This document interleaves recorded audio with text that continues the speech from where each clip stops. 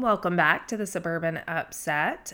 This is week 2, and it's going to be all about confidence.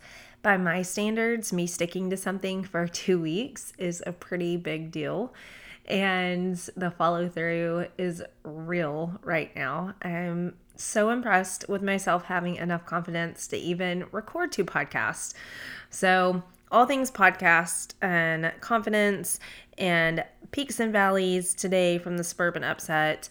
You guys, I had a lot of people reach out to me after episode 1 who had listened and said they were in the same boat and felt the exact same way.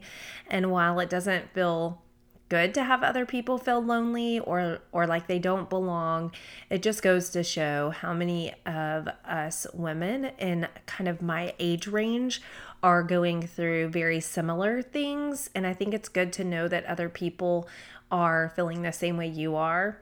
And I think oftentimes friendships bloom out of those conversations. So it was really cool to get to talk to new people that found the podcast, and then just some listeners that I already know. I had one person reach out to me and was like, you have a podcast and you're doing this?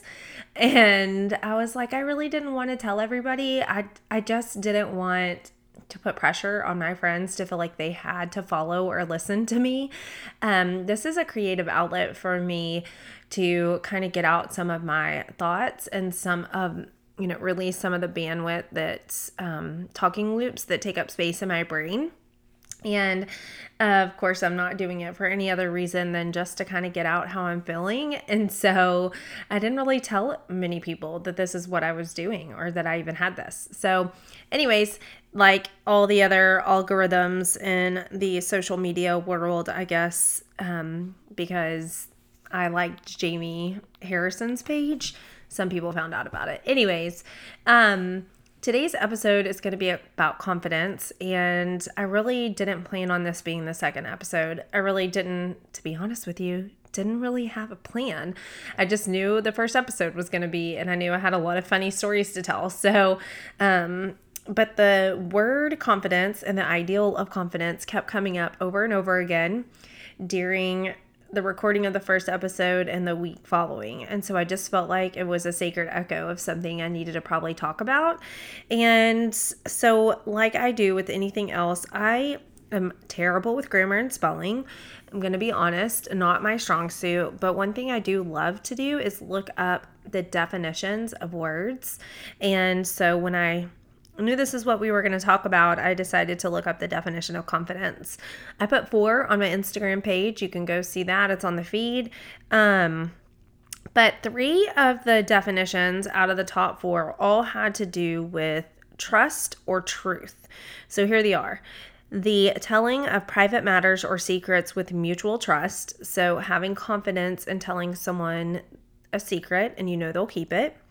The feeling or belief that one can rely on someone or something, and then it just says firm trust. So again, kind of confidence being synonymous with the word trust. Then there is this state of feeling certain about the truth of something, having confidence and knowing that what you're seeing, doing, hearing is the truth. And then the last one, feeling of self-assurance arising from one's appreciation of one's own abilities or qualities.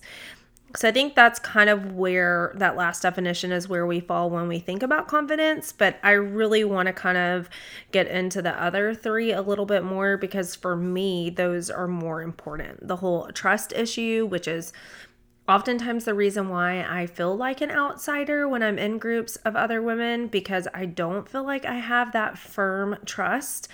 Just because oftentimes women my age can be really catty and they love to gossip, and I guess more like two-faced, and that they will be so nice to you, to your face, and in private text messages where no one else is hearing, seeing, or listening. And then when they get the opportunity, they bash you behind your back.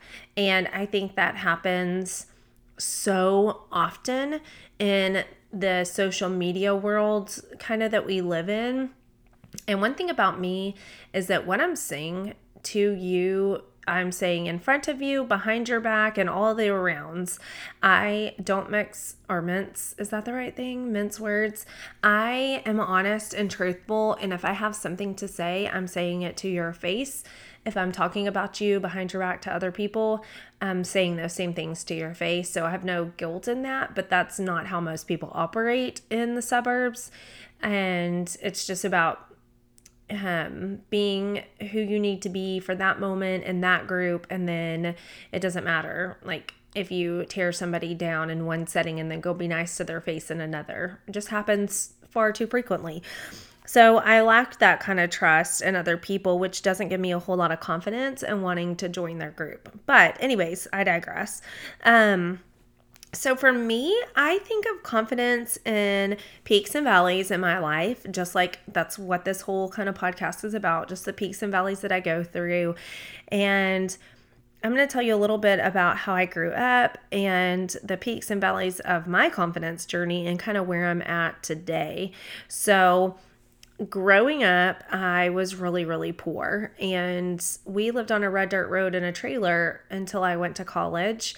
We just didn't have a lot, and a lot of the material things that can bring people this sense of false confidence, it just weren't a part of my life. And so other things brought me the confidence that I needed to kind of get through. And the number one thing I can say that gave me the most confidence as a child was just my family dynamic. So although we were really poor, we didn't have a lot, we had a very secure home, and that my parents really made us feel safe and loved. So we had great relationships with one another, and we really did feel like we were connected. And when we were in those four walls, it really didn't matter because we loved each other very, very much. So I always felt very secure. Also, I lived in such a small town that if you were athletic at all, you played every sport because there weren't a ton of options. And so from the time I was a freshman until I graduated my senior year, I played varsity basketball, varsity volleyball, I ran track, I was a varsity cheerleader. And so those kind of external things brought me a lot of confidence in myself and my abilities, like my skill levels. And because that was basically my whole life, school and sports, I tended to feel like I was very confident. Also, I had a lot of drive and a lot of willpower. So I was the person that if I put my mind to a goal, I was taking every step necessary, so much discipline to make it happen. I mean, I can remember we had to get on away games were sometimes 2 hours away, and we would be on the bus. And what I wanted more than anything was to have a six-pack. And I would lay on the floor in the aisle of the bus and be doing sit-ups on the way to games and the way home. And every second counted to me, and every second mattered to reach those goals. And I just had a lot of confidence in myself because when I set a goal, I reached it. And that built up, I guess, kind of a conflict between confidence and self-esteem. So I don't really know the difference between the two, but I did have a lot of confidence in myself. Now, I did have a serious boyfriend, and as we grew a little bit older, I started to lose some of my confidence because I always second guessed, like if he was talking to other girls. And of course, we were getting ready to go to college. And so, navigating, do we go together? Does he want me to be with him? All those kind of things. And so I had a little kind of dip, but nothing major. And then college was a whole different story. So I was basically a completely different person in college.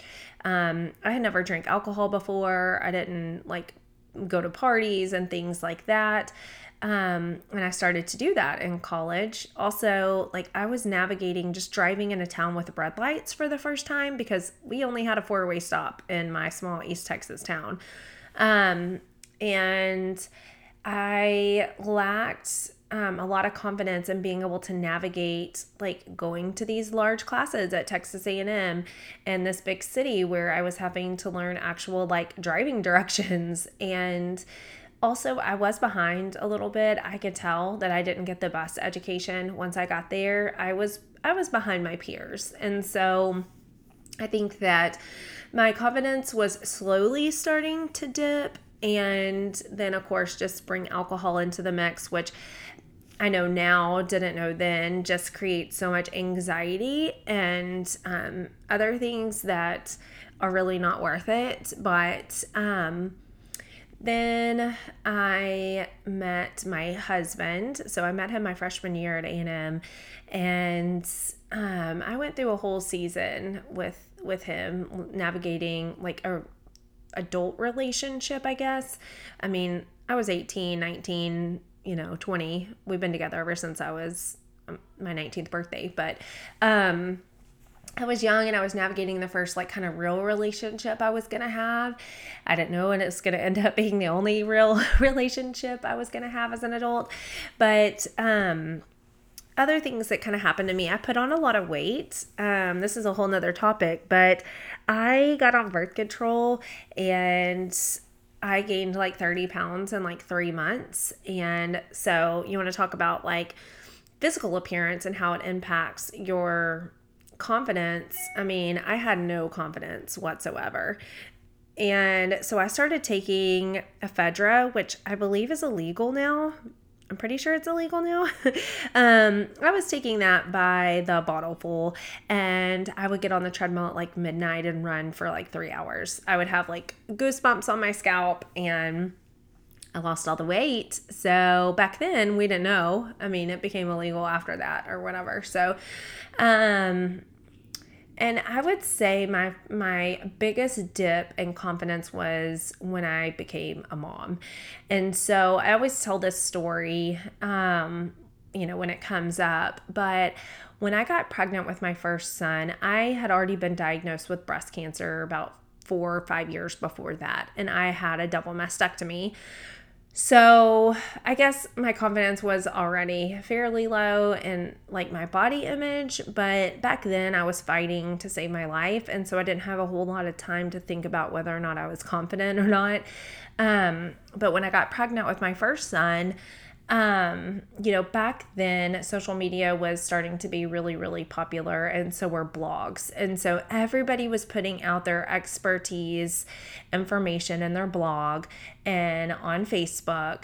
And we were, for the first time in my life, navigating, getting to have access to a ton of people's opinions and a ton of information. And so we would research a lot of things, but being a new mom, the slogan, which I think still goes around, is like breast is best. And I couldn't breastfeed my child because I had had a double mastectomy. And I remember feeling so lonely in that, because when I would go to a doctor's appointment, or even when I had him, nurses wouldn't read my chart and they would ask me, and I just remember feeling so not confident in how I was going to give this child the best possible opportunity by having to have formula. And so I started researching, what are the best bottles? What are the best nipples? What is the best formula? And that led me down a path of researching everything I was doing with my child as far as like sleep schedule and basically everything. And the overload of information started making me doubt my own intuition and instincts as a mom. And I took every person's advice over my own thoughts. And it really took a huge blow to my confidence. And I think that carried on for quite some time. I got pregnant 6 weeks after I had my first son and was about to have a second son. And I was quitting my job to be a stay-at-home mom, and I wanted everything to be perfect. You love these children, and you've never been a mom before. And yes, you have your family and your friends who have been moms, and they all have opinions. And it was just this overload of information for me that really made me doubt who I was in making my own decisions. And I regret it hugely because it impacted so many years of my life after. And I just have to say that if you are a mom, you have these instincts that were given to you by God to take care of and protect your children. And it is the most important thing above any research you could possibly ever do. Anyways, so also want to talk about, I heard, I don't follow her anymore, but I used to follow Jen Hatmaker, and I like took her off my social media.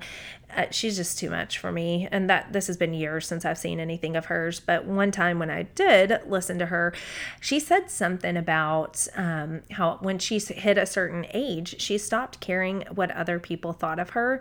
And that was a key to her really coming into her own self and feeling confident and comfortable in her own skin. That sat with me because I remember when I heard it, I was probably like early 30s. And she said something about like when she turned 40, this happened to her. And I remember thinking, I don't want to wait till I'm 40. That's 10 years. You mean I'm going to have to care about what other people think about me for another 10 years? I don't want to do that. But I will say that there is some truth in as you get older, you stop caring about what other people think of you, and you just do what makes you happy and what fits your life the best without like worrying about other people. And I will say that for me, that is one of the keys to building my confidence and keeping my confidence at a good level, because although I do go in peaks and valleys of being a people pleaser, most of my time, most of my life, I don't care what other people think. I'm going to do what makes me feel comfortable. I'm going to do the things that I know are important, and I'm going to follow my instincts. And I think that kind of does cycle with age, but another thing that I think plays into just confidence in general is just this idea of self-care. So like how much of me taking care of myself is playing into how I feel about myself. And a lot of that just has to do with spreading myself thin. And the real truth about it is, if you stay in your lane and you know what you're passionate about, what you love, what you're good at, and you really try to stick to just that, then you gain more confidence in yourself, and just instead of just trying to do everything all at once, and then you're not really great at anything. I don't know. I think it plays a part in, like, for me, and my confidence. Being honest with myself, I think, helps big time. What I like, who I am, changing things that I don't like, changing parts about me.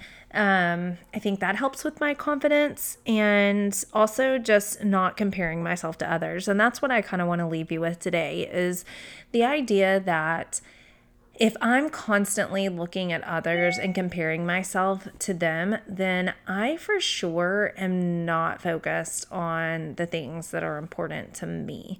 So if I am looking at someone else and what they wear, what they drive, what they get to do, then my confidence is going to tank. And, I would rather just stay hyper focused on my priorities and the things that matter most to me, because when I do that, instead of looking at others, I'm reaching my goals, and I have more time freed up in thinking about what I need to accomplish, because I'm not thinking about somebody else. And I think comparison is, because of social media, has become so hypersensitive and overly used, space in our life, that we get so focused on what other people are doing, what they're wearing, who they're with, who their friends are. And we spend all of this time devoted to thinking about other people that it is so unimportant. I don't even know if unimportant is a word. It's not important at all. And, I want to focus on my home, my kids, my husband, my health. I want to focus on the things that are important to me. What do I need to do today to reach my goals? I want to get back to that girl who was so disciplined and had so much follow through that I didn't care what other people's goals were when I was in high school. I cared about my goals. And that's how come I reached them, because I was constantly focused on my priorities. And I think that it kills our confidence when we're focused on others. yeah, so that's it. The highs and lows and the peaks and valleys of my confidence journey has definitely changed. I would say right now I'm feeling like I have fairly low confidence in myself. I have a lot of physical goals I'm trying to meet, and I have a lot of work goals that I'm trying to meet. And it has been an uphill battle as I've gotten older. I can definitely tell that some of these things are really harder to reach. And I think that my confidence has just been fairly low. And I would say for probably at least 5 years. That's so long if you think about it. What a waste of time to have lived 5 years with such low confidence in myself. And so I'm really making it a priority in 2022 to stay hyper focused on my goals, only surround myself with people that are wanting me to reach my goals as well, who are championing me on, who are not talking about me behind my back, who aren't just fair weather friends, who are only friends with me because it's convenient or because they get something out of it, but because they really do love and cherish my friendship. I am hyper focused on getting back to being a person that is truly happy in who I am and the choices that I make, and feeling what that feels like again. So hope this episode helped you. Episode 2 on confidence. You guys, being the suburban upset is not always easy. I know that it can be difficult to not fit in and be like everybody else, but know this: God created each of us uniquely and individually just so we could do that, be unique and individuals. And if those people are out there and they're judging you for who you are and doing the things that make you happy, they're not a true friend anyways. Okay, I'll see you next time. Hope you guys have a great week.